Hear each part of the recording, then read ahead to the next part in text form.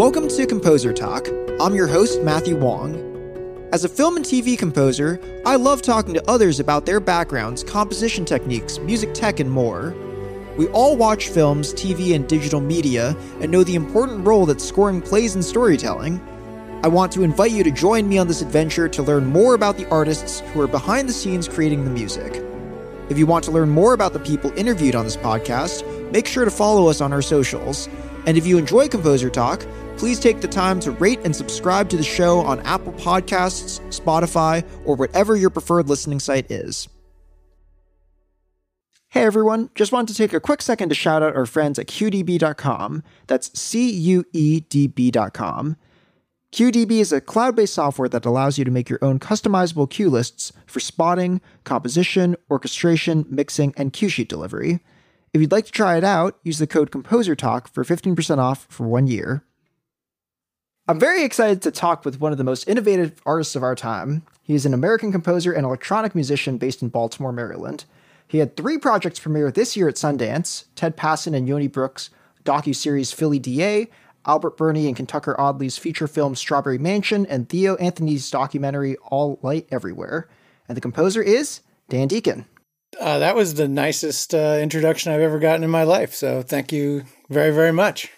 For sure. Well, I actually saw you, it was a couple years ago, I think, at the Adult Swim Festival. Oh, yes. Didn't know you were playing and was blown away just by which that whole... Which town was that in? Because there were a couple of those. That was... Yeah, I saw the performance in LA. In LA, okay, cool. Yeah. That makes sense. There were a couple in, like, Alabama that were real wild. And... The LA one, the festival that I'm thinking of, the Adult Swim, like circus or carnival. Those were like, that was an insane time. The Adult Swim festival's very chill. I love that festival. Yeah, it's a fun one. I'm hoping that exists again after all of this. Yeah, me too. Or past year, I guess. Me too. So you're from West Babylon, New York, right? That's where I grew up and went to high school. Yeah. Well, I went to high school in Babylon. It was this weird situation where like, I could see the West Babylon High School from my house, but the school I went to was like, these are the details people want to hear on the Composer Talk. But yeah, I grew up on Long Island. Gotcha. Was the ska scene there really cool? It was the best. Couldn't have been better. It was a really great time to be like a low brass loving nerd, was to be in junior high and high school in the 90s. Like I played trombone and then I switched to tuba because all the other tuba players had graduated. And I think like the band teacher was like, "You're fat and you play trombone. Why don't you play tuba?" So it was just like the natural progression. But I never really, once I switched from trombone to tuba, I kind of like lost my ability to play either. Like my embouchure was just terrible. And to go from like slide positions to valve fingering, I was just lost. But luckily, it had taught me how to like read and write music. So that was my like first introduction with ska. And I just like going to shows, and ska was real fun. And if you were a total nerd, which I happened to be, it was a real social outlet for that. You weren't the cool kid in middle school, high school? No, I wasn't. I don't think any of us composers really are. Just imagining like Philip Glass, like riding up on a skateboard and just like, pulling down a whole cigarette in one drag. And I don't know. So were you making music like in your free time then? Or was it just like, I don't know, were you like writing music and messing around with computers for making stuff? Kind of, yeah. It kind of filled the role of video games. I had, like on my family's computer, they bought like a beige Windows 3.1 machine, like some self-built PC from like a family friend. And for some reason it had this software called MIDIsoft. And it was a lot like Microsoft Paint, but instead of it being like a blank white canvas, it was just a blank staff. And you could just click on it and input notes and rest. There were no dynamics. And I feel like you can still hear that early influence in most of my music now. So it was the only way you could achieve density. The only way you could achieve any sense of dynamics was to add voices or take them away. And it was super fun. I would just do it for like hours and hours, and it became my main hobby and what I would like think about when I was home. And it just really brought me to another place. And it was at a time where like it was pre-email. So I would like call up friends and just like hold the phone up to the speaker and then like, for like 6 minutes, then I'd come back and of course they would have hung up. Like, who's going to listen to like a MIDI file over the phone for 6 minutes? But that's how we like wrote songs in the band. And I kind of got into writing music for other people by being this. I couldn't play anything, but I really wanted to be in there. I couldn't really sing, but I could like hold the crowd's attention. So I was the front person of the band and I did a lot of the writing, and I can't imagine what my life would have been like if I didn't discover that MIDI software. Right. Yeah, it's funny how like a piece of gear or software like that can really, help you express yourself. Totally. I often wonder like what would Duke Ellington have done if he was born in the Renaissance, or like if Fred Astaire was born before tap dancing would, I don't know. I think about that constantly. I feel like Varese is a good example of like someone who was born a little too early. Like if Varese like didn't have that like frustration with what they saw as the limitations of acoustic music. Like I wonder what Varese would be churning out like if they were born in the 60s.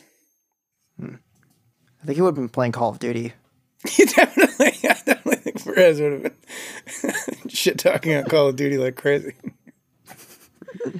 Yeah, I mean, it's funny because I do think that there's just so much stuff out there right now that it almost feels distracting sometimes. So it's hard to focus on one idea and kind of make it evolve. Oh, definitely. Something I actually think you do amazingly well. Would you describe yourself actually as in terms of what you mentioned with the lack of velocity with that software, do you think of yourself as a maximalist when it comes to production, or how do you think you approach the craft? I think so. I definitely, there's a maximalist stage in my career. I don't know if I'm still there. But I definitely had a love of density and seeing how many sounds you could mix into, a stereo mix, and how far you could go before it was just completely oversaturated, and basking in that. Like, I really would love a plug-in of like a early 2000s YouTube from like horrible camcorder compression. Like, I think that might be like the most amazing. You can go to any show and hear like this blown out speaker through early YouTube compression. I'm like, wow, that just sounds like the most amazing. I just want to go be in that moment forever. But now I don't know. Now I'm really into, especially as like sample packs get better and more velocity sensitive, it's easier to virtually compose with, I guess it's not virtually composing. I don't know why. It's easier to work with dynamics. Back when it was just volume, like so much of dynamic is timbre. And, as I used to work almost exclusively with Reason, and a couple of the Reason packs would have like velocity sensitive samples, but for the most part, it was one sample and you just had to make it louder or quieter, and it just sounded like a loud sound quiet, which to me sounds terrible. It doesn't sound like, hitting a vibraphone at double forte and just turning the volume down doesn't sound the same as like a soft piano strike. You know what I mean? So yeah, I think that's how I got and I was playing concerts in like basements and bars and warehouses out of like, I had to compete with the noise floor of conversation and just like surrounding chaos. So everything had to be pretty maximally loud. Now that I'm like working in, I guess, mostly film, there's so much more range and I can't get as maximalist, and sometimes directors will come to me and they'll be like, oh, we want this to be like a really big sound. And I'm like, well, there's like tons of environment shifts that are going to have sound design, and you're going to have like dialogue over the entire thing. Like, do you really want to have this like full orchestra with drum kit and electronics going. And they look at me like, aren't you like that guy? Like, are you lame now? Like, what happened to you? For sure. It's a tricky thing. Do you ever feel like you do collaborate with a sound designer on any of the projects you work with to kind of figure out these ways to take up frequency range and space sonically? Whenever possible, I love that relationship, because when I don't have that, I feel like I'm like in a band and there's like a whole other band that's playing on the actual stage, and I don't know if I'm in the mix or I'm out of the mix. And it's just such a shame how film and television wait so long on sound, and it's always the last stage of the process. And I always prefer when there's 3 people involved: the composer, the sound designer, and the mixer, because the mixer has no creative attachment to the creation of the sound design or the score. So they can really mix it with more balanced ears. Kind of the same way that you never want whoever mixed your album to also master it. Like, it's always best to have someone coming in completely fresh, no attachment. It's just too difficult, I think, to do the sound design, which is such a skill and takes such craft, and then to also mix it. I feel like you get too attached to the sounds you're creating. The same way I shouldn't mix it. If I mixed the film, you wouldn't hear any of the dialogue. I'd be like, oh no, this part's sick. You got to turn this part up. This score here is real nice. I know what they're saying is important, but like throw some subtitles up or something. So I think that division of responsibility is super important, but rare is that the case.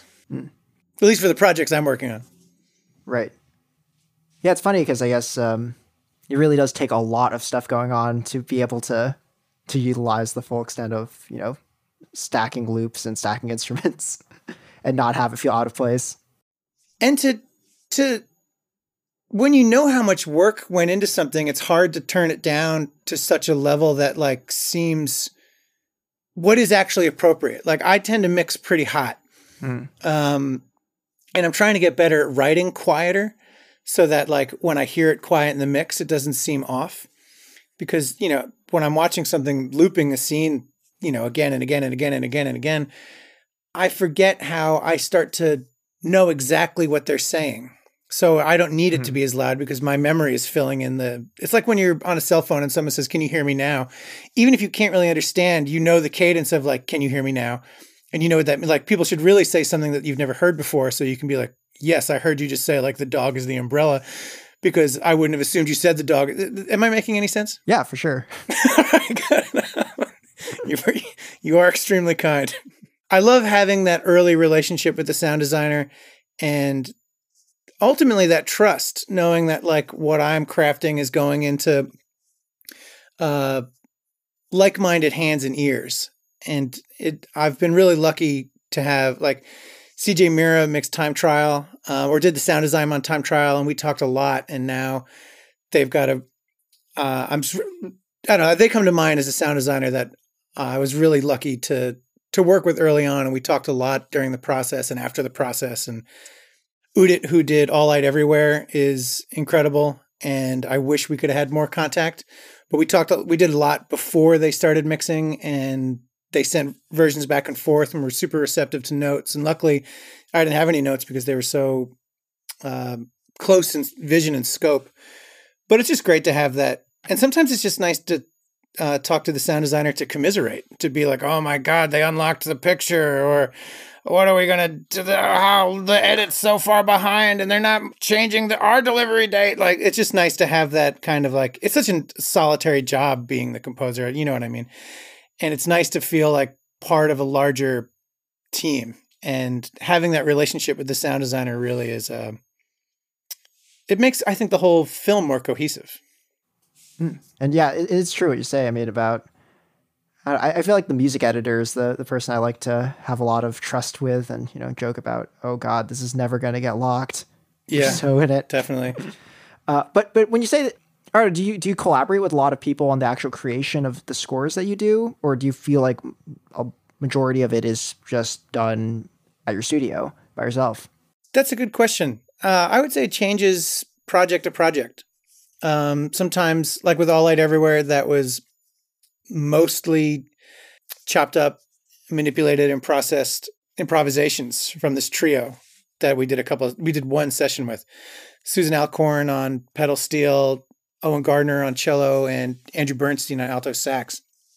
And we set them up in separate rooms, and I would just like give like Fluxus style instructions over the mic. Like, all right, we're going to do like a 10-minute take where pretend you're a cloud and you're slowly drifting past the sun. All right, now we're doing only play when someone else is playing, and the moment they stop, you stop. And if you feel like you're leading the group, rest. If you feel like no one's leading the group, take control until you feel like you've taken control. Like just these sort of like weird, sort of like almost theater game style playing, just to build like a large library of sound to then chop up and splice and like create, I don't know, just to have these available textures and then to put them into granular synth. And so that was pretty, even though I was working with those players, that was only that one session.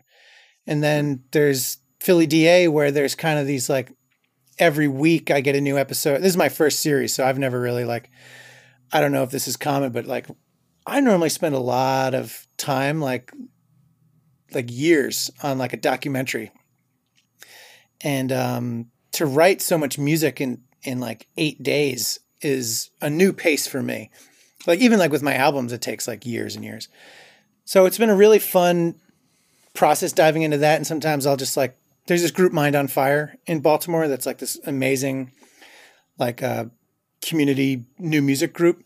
And I'll call up James or Allie from then, and I'll be like, I need bassoon by 4:00, and you gotta find me a cellist. And they've been an amazing resource. So that's been really fun.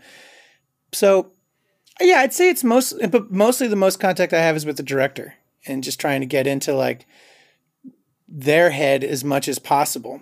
And I try to do that as early as possible so that like no one falls in love with the temp music.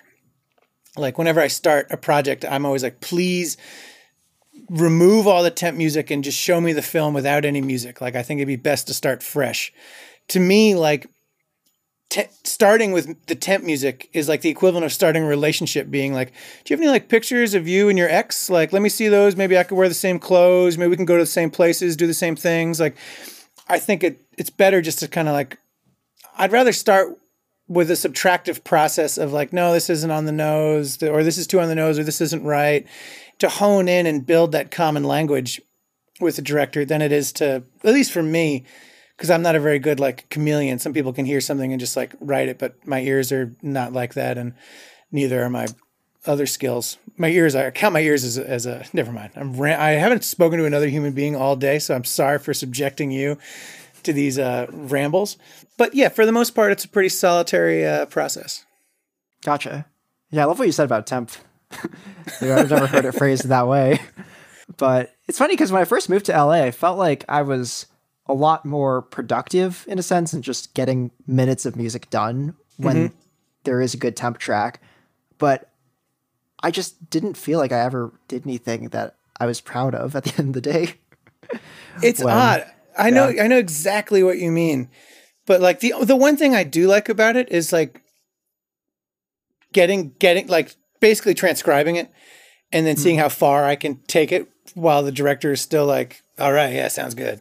But I haven't had many instances with that, only a couple of projects, and I get where they're coming from. Sometimes they'll be working with temp for years and years, and it's so married into the process that like, but that's when I think you need to go a complete 180-degree turn and wipe the slate as clean as possible. But everyone's got their own process and drives me nuts. It's fun though, but that's the fun part, is it's like starting a band, or especially with a documentary, because they might have been working on this project for over a decade. And now all of a sudden, like, they bring in the composer and the entire mood and vibe shifts instantly by like removing temp and bringing in new music. And so many things that have been refined over years and years are now have this completely new layer on them I like thinking about every project as starting a new band where they might have already written songs. Sometimes there might be no songs. We're coming in from scratch. that's be like, starting with a script, being like, I wrote these lyrics. Like, do you want to see if we can, like, I heard you got a bass. These guys got drums. But with a documentary, it's like, I've written these songs and I've been working on them for years, and I don't know how to finish the story. So that can be a little more difficult. I kind of find narrative to be a little more exploratory, maybe. I don't know. But it really depends on the director. Like Theo, who did Rat Film and All That Everywhere and Subject to Review, we've just got a real like second nature sort of process now. And I'm rambling. I'm just utterly rambling. I guess I don't listen to a lot of podcasts, but when I do, I tend to find them to be very rambly. So maybe I'm just embodying, not yours. Yours is like, when I was listening to yours earlier today to like do my homework, and I was like, oh man, I am screwed. Oh my God, what am I going to do? So, no, I mean, I think this is all interesting. And yeah, it's so funny because every album of yours, I love that it's a completely different, or not like completely different, but you always create these interesting sonic worlds. And I think that has also gone on to your film scoring too, where it's not like you ever like take the player piano and just like, that's the sound of this film, and then I'm going to use it again on this next thing. It's like, you always have a unique sense of storytelling while changing up the colors you paint with. Thank you so much. Yeah. Do you ever get, I don't know, is there any type of process to trying to figure out how to expand that sonic world, or do you just buy more shit and see what happens?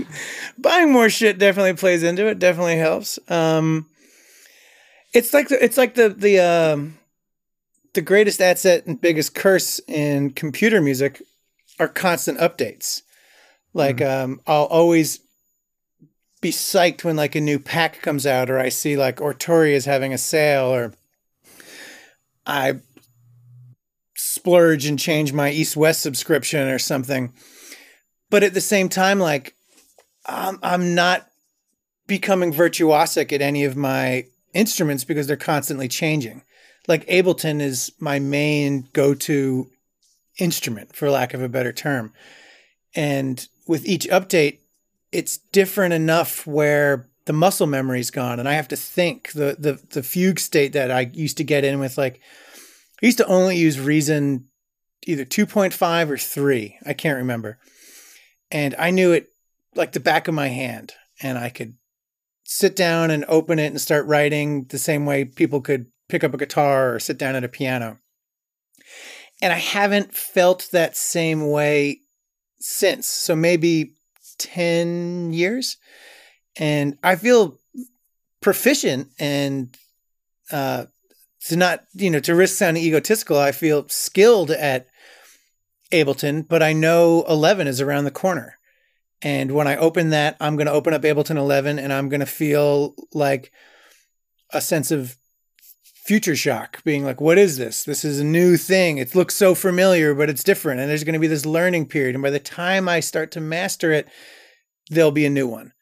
And imagine if like every 5 years, a new cello came out, and like the fingerboard was just a little different, and this tuning had changed, and you had to hold the bow differently. Like I just, that's what drives me crazy about modern computer music, is that it's always evolving. So that always helps my sound evolve, but it's always changing to the point where like I'll break a groove when I go to do a quick key, and it's no longer that anymore, or a certain function has changed, or little things. And there's nothing that can be done because everyone uses it different. I did this conference for Wired, and they had a rep from Adobe there, like one of the main Adobe software engineers. And I wish I could remember their name.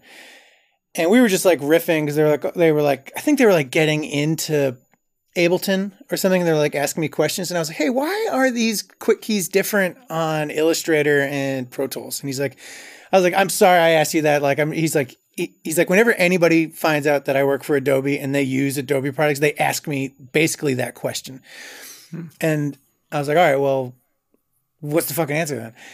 And he was like, because which community do you serve? Like, if we change it so that everything are the Pro Tools hotkeys, then all the other software is pissed off. If we make, and then I started thinking about it, and I was like, this is what's happening happening with Pro Tools. Like Pro Tools has so many options. Like the feature creep is just crazy that you kind of just have to like either go down that road where it becomes just like, what's that video game where it's just like a tumbling ball that gets covered in objects?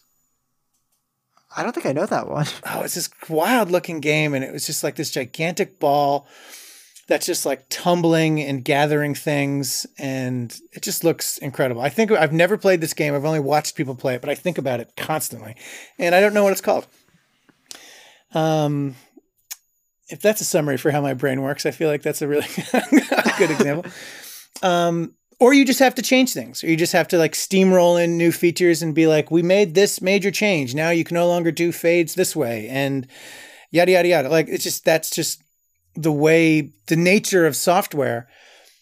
But then my brain spirals and I'm like, will there even be a computer in 100 years that can open up an Ableton file? Like, let alone mine, but like the masterworks of the early 21st century. Like, will these be able to be opened the same way that we can like look at like, a score by George Crumb today and it's the exact same score. It's paper. Like, will we have we already lost masterworks by like Aphex Twin? Or, you know what I mean? Like, what kind of digital archiving is happening? What kind of system will need to exist in the year 22 to open up the Chemical Brothers sequencer track? You know what I mean? Like that if we're thinking about like this as being like a branch of the long rooted tradition of music, we know that there's these extended period of times in music where the compositions are lost or what they actually meant to be were lost. And granted, we'll have the recordings, but not to me, the real interesting part about music now is how we could really dive in on a level that we've never been able to before. But I think it's fleeting and it's naive to think that we'll have it forever. I can't even remember your question. I'm on such a tangent and I haven't let you say a word. I'm an awful podcast guest. I'm sorry. No, all good. It sounds like you had a thought there you wanted to finish though. Oh, I never want to finish any thoughts. Fair enough. But yeah, I mean, I was interning at Eventide my senior year of college. And I remember that I think it was Andrew Sheps had like emailed a file and it was an emergency because his system just couldn't open this like legacy Eventide plugin. So we had to like open this session, like bounce it out and send it back to him. Damn. It was kind of funny just like thinking about, I mean, that's one song luckily that came in that day, but all the countless, hit records. And yeah, I guess it's a reason to stem out your stuff. Yeah, that's true. The stems are, but I guess you lose some of the synthesis then. And if we could have it, we have. But then, that's just like, that's like the equivalent of like digital hoarding. Like having like, oh no, but I need to be able to see the exact what's happening here in this file. And if the algorithm changes on the synth, then who knows if it'll be the same. But I think about digital loss. I mean, I lost the hard drive to my first record. Spider-Man of the Rings. I didn't lose the hard drive. I just don't know where it went. I didn't think about archiving it. This was like 2006, and I recorded that album on a borrowed computer with a borrowed interface and a borrowed mic. And I maybe had an external hard drive that I was recording onto, but I didn't think there was a reason to save it. Like I'd put out a couple of records before that no one cared about. So like, why all of a sudden should I be like, oh, better, because there's no stems for that record. There's no instrumental versions or acapellas. The master is the only one. And my friend AJ did that mastering. Like we were both, basically just kids. And when we reissued it, people were like, are you going to remaster it? And I was like, no, I can't. And they're like, that's insane. You're going to, anyway. But I don't know. I think about the fragility of information and like the way we trick ourselves into thinking it's permanent. Like, I just don't know how long I can trust any of these hard drives and how much will get lost as I bounce one hard drive to another and start like consolidating them all, and how many files have similar names. I don't know. It's just, I'm just a messy person in general, as you can tell by my studio probably. So digitally, it's like even more of a mess. But I don't know. I both want it to be precious and know that it's not. So maybe just going with the flow is the easier way to think about it. If it's reassuring, one of the worst, like, like night terrors, like waking up in the middle of the night because of a horrible nightmares, situations I had was this one where I log onto my computer and Dropbox disappeared and just completely everything is lost. Oh my God. I need to check my Dropbox right now just because you're saying that. Well, before going to the last segment, I just have one last question for you, which is, what does being a film composer mean to you? Oh, he's going out with the big guns, huh? It's a good question. I guess ultimately, I love storytelling and I love being a part of that process. I love telling a story. I love listening to a story. And when I first started making music, I was really, really attached to the idea of absolute music, of it being just, just to be appreciated for I know you know what that is. I don't know why I'm explaining it to you. But I don't know if that really exists. You know what I mean? Like, even like the idea of absolute music comes with the attachment of like, oh, well, let's go to the concert hall or see this chamber group and we'll get dressed up. Like there's still a prescription and a program to the process and the context in which you listen. So I started really falling in love with program music and getting into the idea of like, oh, there's this extended narrative and metaphor, and let's dive into that, and placing that in my own music, as esoteric as it would be. And I don't know. What I like most about working in film is that music is a small part of a larger thing, where as a recording artist, the album is the entire thing until the touring cycle takes over. And then the live show becomes what it's all about. But with film, it's an extremely vital ingredient, but it's just an ingredient. And I think that's what I like most about it. And the collaboration, as much as I'm, separate from the rest of the crew, having that like back and forth with the director and the editor, really shapes the music. It's like I'm making music with all of these non-musicians. They have such vital input on very, very musical choices without being musicians. And I love that about it because it forces me into situations that I would never organically find myself in, but they're often the best choice. And they're coming at it, not thinking about it like with a musical logic, but with an editor's logic or a director's logic or an actor's logic. And that, of course, is going to have this impact on the music and changes the whole way I'm thinking about not only that scene, but the whole story. And I guess logic is another thing, is like making sure that like things work logically, that like motifs line up and you're not leading the audience in a wrong direction. And one of my favorite things is like going through and being like, well, who is the score for right now? Is this for the audience? Is this like supposed to be the subtext of what we hope they feel? Or are they an observer and this score is for the character on stage and we're witnessing what they're seeing? Like, that's two very different ways to interpret music. Like, what's the source of this? What's the subtext? Where's it going? What do we ultimately want the audience to feel or not feel? And so I try to start every process with like, either get the cue sheet or when we go through a list of temp, if it exists or not, and just start with just 3 words. Like, just give me 3 words that you think describe what you want this music to be, and trying to build off of that. And that's the proto stage is the most fun. I think that's what I get the most out of scoring a film, is getting as close to what the director and the core storytelling team are trying to do and enhancing that, making sure that it's never a distraction. You want the score to be an important character, but it should never it should never shine in a way that takes away. Like I never want someone to be like, oh, the score sounds awesome here. I want them to think that later after they leave the theater or, you know, take their headphones off. They're watching at home on a laptop. I want them to be like, oh, you know, actually the music was cool.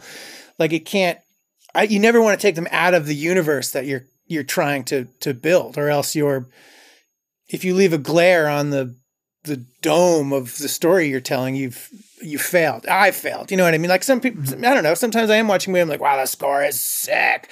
And it doesn't take me out of the universe.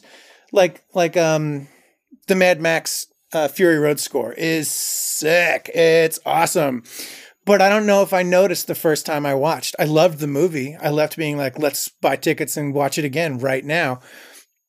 And then I noticed again on the second viewing when I was watching more for an appreciation of the film, not just the story.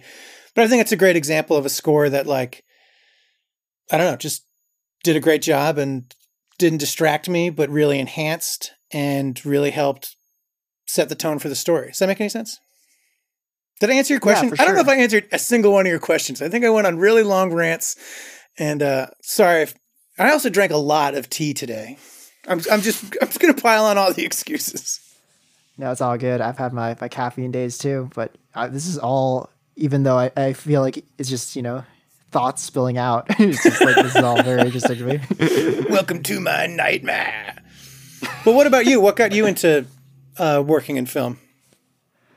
You know, it's not something I've thought a ton about. I mean, I definitely loved the music of Pirates of the Caribbean and Hell yeah. Star Wars as a kid. And it's funny because I like to ask, like, you know, what composers got you interested in this? And for most of the people who've answered that, I'd say it's probably John Williams and or Hans. One person said Giorgio Moroder, and that made me very happy. That's what's up. But yeah, I think I got into film scoring because I was in a pop music program in college, wanted to be a Max Martin, and then at the same time was also really into Foster the People, and that first album I just thought was sick. And when I learned that Mark Foster from the band did music at a company called Mophonics doing commercials, I thought, oh, he must have gotten good at hook writing because he did all these ads in his day job. So I started there and then just like loved, that thing that happens when you have the visual and the music. Like neither of them need to necessarily be perfect on their own, but when two good things or great things come together and you have a product that's greater than equal individual thing on its own. Like I do think like Star Wars' music is pretty great on its own, but you know, just like the Imperial March over that visual of Darth Vader's helmet, you know, it just kicks it all up a notch. Definitely. And like we've never heard it without that imagery. You know what I mean?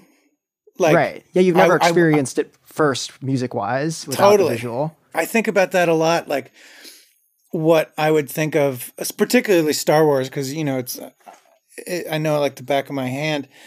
And I wonder what it would have been like to hear that before seeing the movie, or if the movie had different music and then it was rescored, like how it's just impossible. It'd be like saying like, oh, I wonder how different society would be if the sky was yellow. Like, it's just, I think a lot about film as being like, I don't know, like our level of technology's opera or ballet. Like music for so long has been married to a visual component, and the way people go out and experience theater now is the movie theater. It's not so much the opera and it's not so much the ballet. Of course, those exist. And I think, you know, there's really incredible work being made in both fields. But as a composer, it's really nice to work in the modern medium. Do you know what I mean? Like, I'd love to work more in ballet.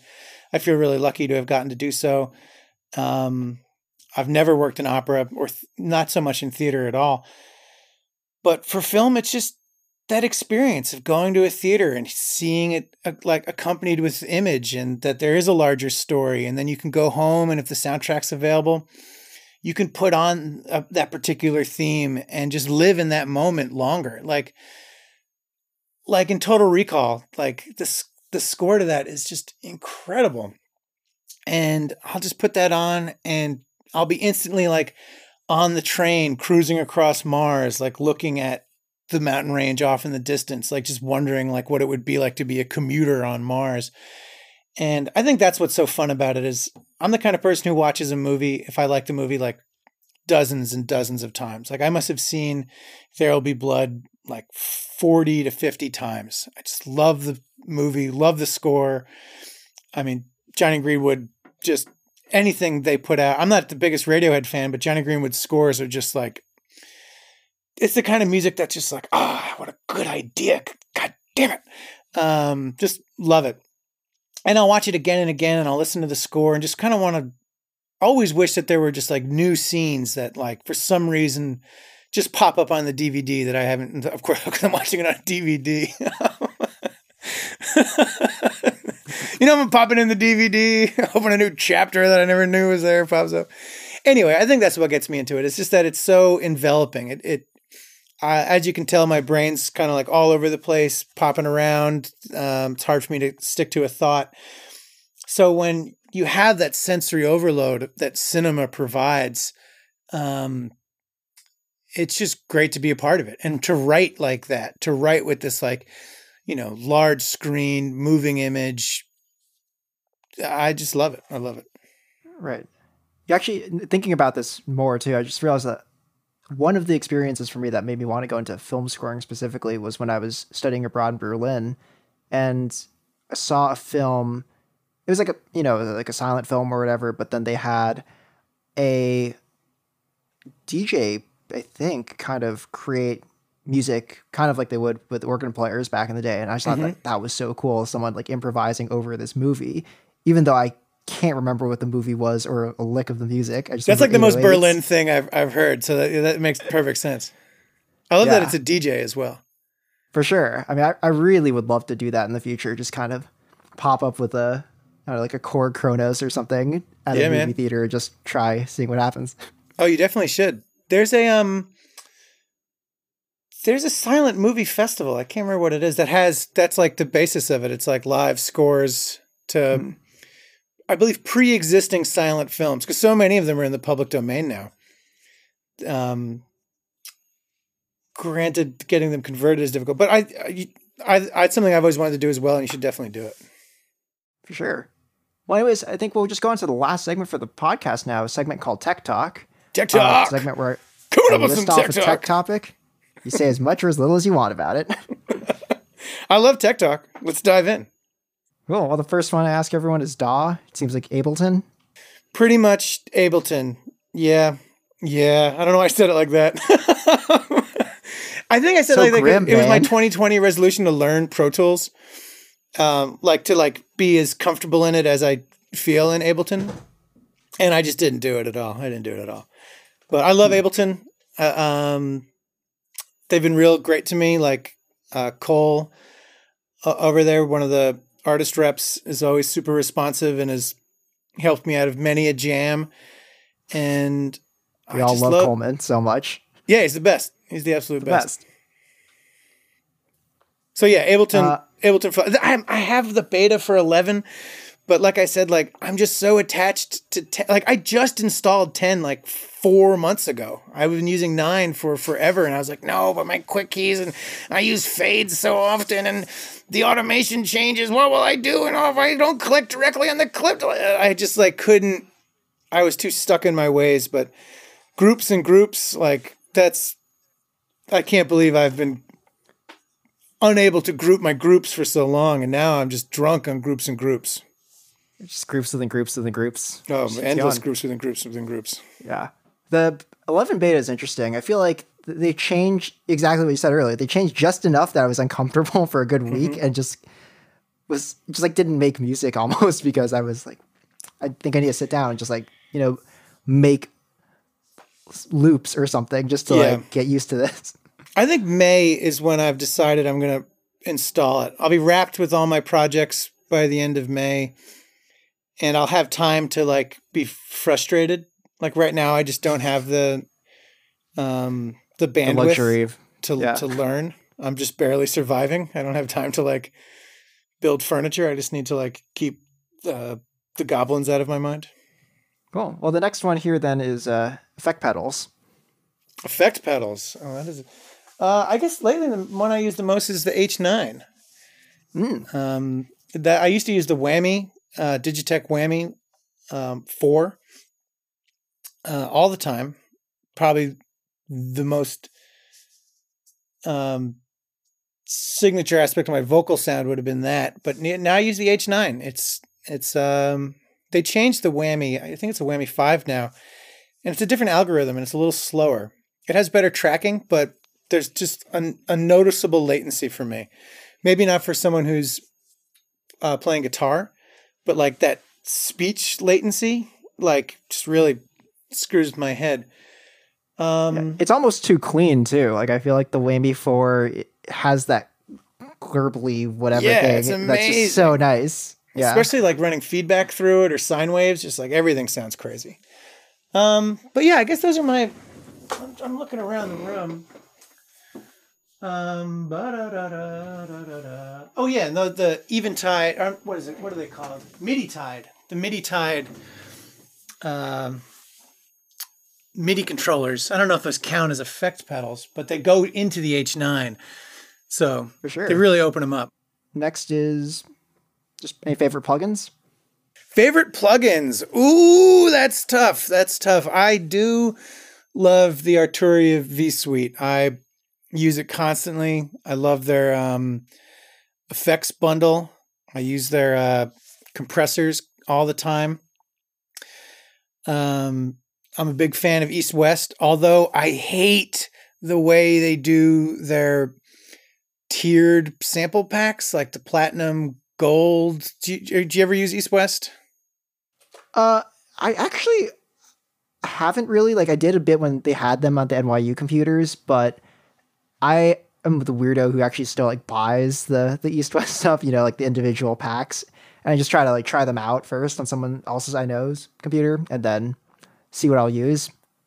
I've got the subscription, and like so I had the subscription for gold, and if you upgrade to platinum, you need to re-download the entire libraries, even though they contain the gold libraries. And when you go to open it, you need to also have both the platinum and the gold. It won't like find the samples within the platinum pack. So basically you need like 2 terabytes of samples if you ever have started with gold and you go to platinum. I just think I don't know. I've been on the phone with them and chat so many times, and they're awesome people. I love the software. I just wish it was a little easier. Like I won't upgrade again. Do you know what I mean? Like if they came out with like ultimate titanium platinum gold X5 or like liquid life. I don't think I would do it because I just don't have it goes back into what I was saying before about like, what's it called when you can open up a file in an older version or open up an old version in a newer file? What's that called in software talk? Like down something. Yeah. What is it? Just something compatibility. Yeah. Like version compatibility or legacy compatibility. Right. I worry about that with third-party plugins in particular. I haven't had any I love Soundtoys. I use Soundtoys constantly on just about everything. I really like the UVI. Is that what they're called? I can never remember. Yeah. Yeah, they have this really fun collection of, let me just open up my plugins browser here. Let me just pop this open. Let's get the mouse clicks in for some sound design elements here. Here we go. All right. Cool. My computer's giving me the spirally spin and I'm recording. So this might have been a horrible idea. Well, you'll hear where the computer locked up when it cuts to the Zoom recording you're doing. And hopefully we get back into Ableton. Hopefully UVI didn't crash my recording. Thought that would have just not been an issue. Sorry about that. Yeah, I guess I'm going to go with Arturia. I use them constantly. I think they're great plugins. They're the newest ones in my collection. I used to only use stock Ableton stuff because I wanted it to run I wanted to make sure that I could work in any environment on my computer or on an airplane or in my studio and not have to worry about an iLok. Oh, right. But and I go back and forth between I've got a Mac Mini that I do a lot of my studio work on, and then a show laptop, and then a writing laptop. So I couldn't just authorize everything to every computer. And like, sometimes people will hook it up, but sometimes people are like, no, you can buy 3 licenses if you want 3 computers. So that's just impossible. So now I'm kind of in this like Mac Mini iLok life. But 2020, 2021 seems to be the age of the desktop computer. And hopefully by the time the new M2s or the upgraded M1s come out, the MacBook Pro will be a worthy investment. And maybe I'll go back to being a 1 computer person. Nice. Monogamous computer user. Yeah, it's hard to imagine after my years of being a poly computer lover. For sure. Well, you killed it here with Tech Talk. Do you want to tell the people what you've got going on next, Dan? Oh, dear. Yes. I sound like Eeyore if you were like just pulled out of drowning in a pool of espresso. What I got going on next? Still working on Philly DA. I'm still working on Philly DA. That premieres on PBS Independent Lens end of April 20th. And I've got a couple of other features that are in the can that I don't know what level of announcement they are. But hopefully everyone gets vaxxed up. And I'm supposedly going on tour again in the fall. Oh. I'll believe it when I see it. But that should be something that could possibly be real, unless, of course, the universe wants to continue this amazing Black Mirror episode we call COVID-19. So I think that's might be what's going on. I'm terrible at remembering what I'm supposed to talk about and promote. Strawberry Mansion and All Out Everywhere will be doing the festival circuit, or if they find distro. I hope they hold out and do a theatrical run. I don't know, both of them. Like, there's just a magic to seeing movies in person in the cinema. So I'm hoping that those films can have that experience. Nice. Well, Dan, it was such a pleasure to have you on the show. Thank you. I'm sorry that I don't know why I'm apologizing. Thanks for having me. You've been real chill. And I wish we could have wishes and apologies. What am I doing? I had a wonderful time. My anxiety is just through the roof, but what can you do? Thanks for listening to this episode of Composer Talk. If you like what we're doing, feel free to follow us on Instagram or Facebook. The show is mixed and sounds great thanks to the incredible Eric Bard, who's also a talented composer, producer, and mixer. Until next time, this has been Matthew Wong.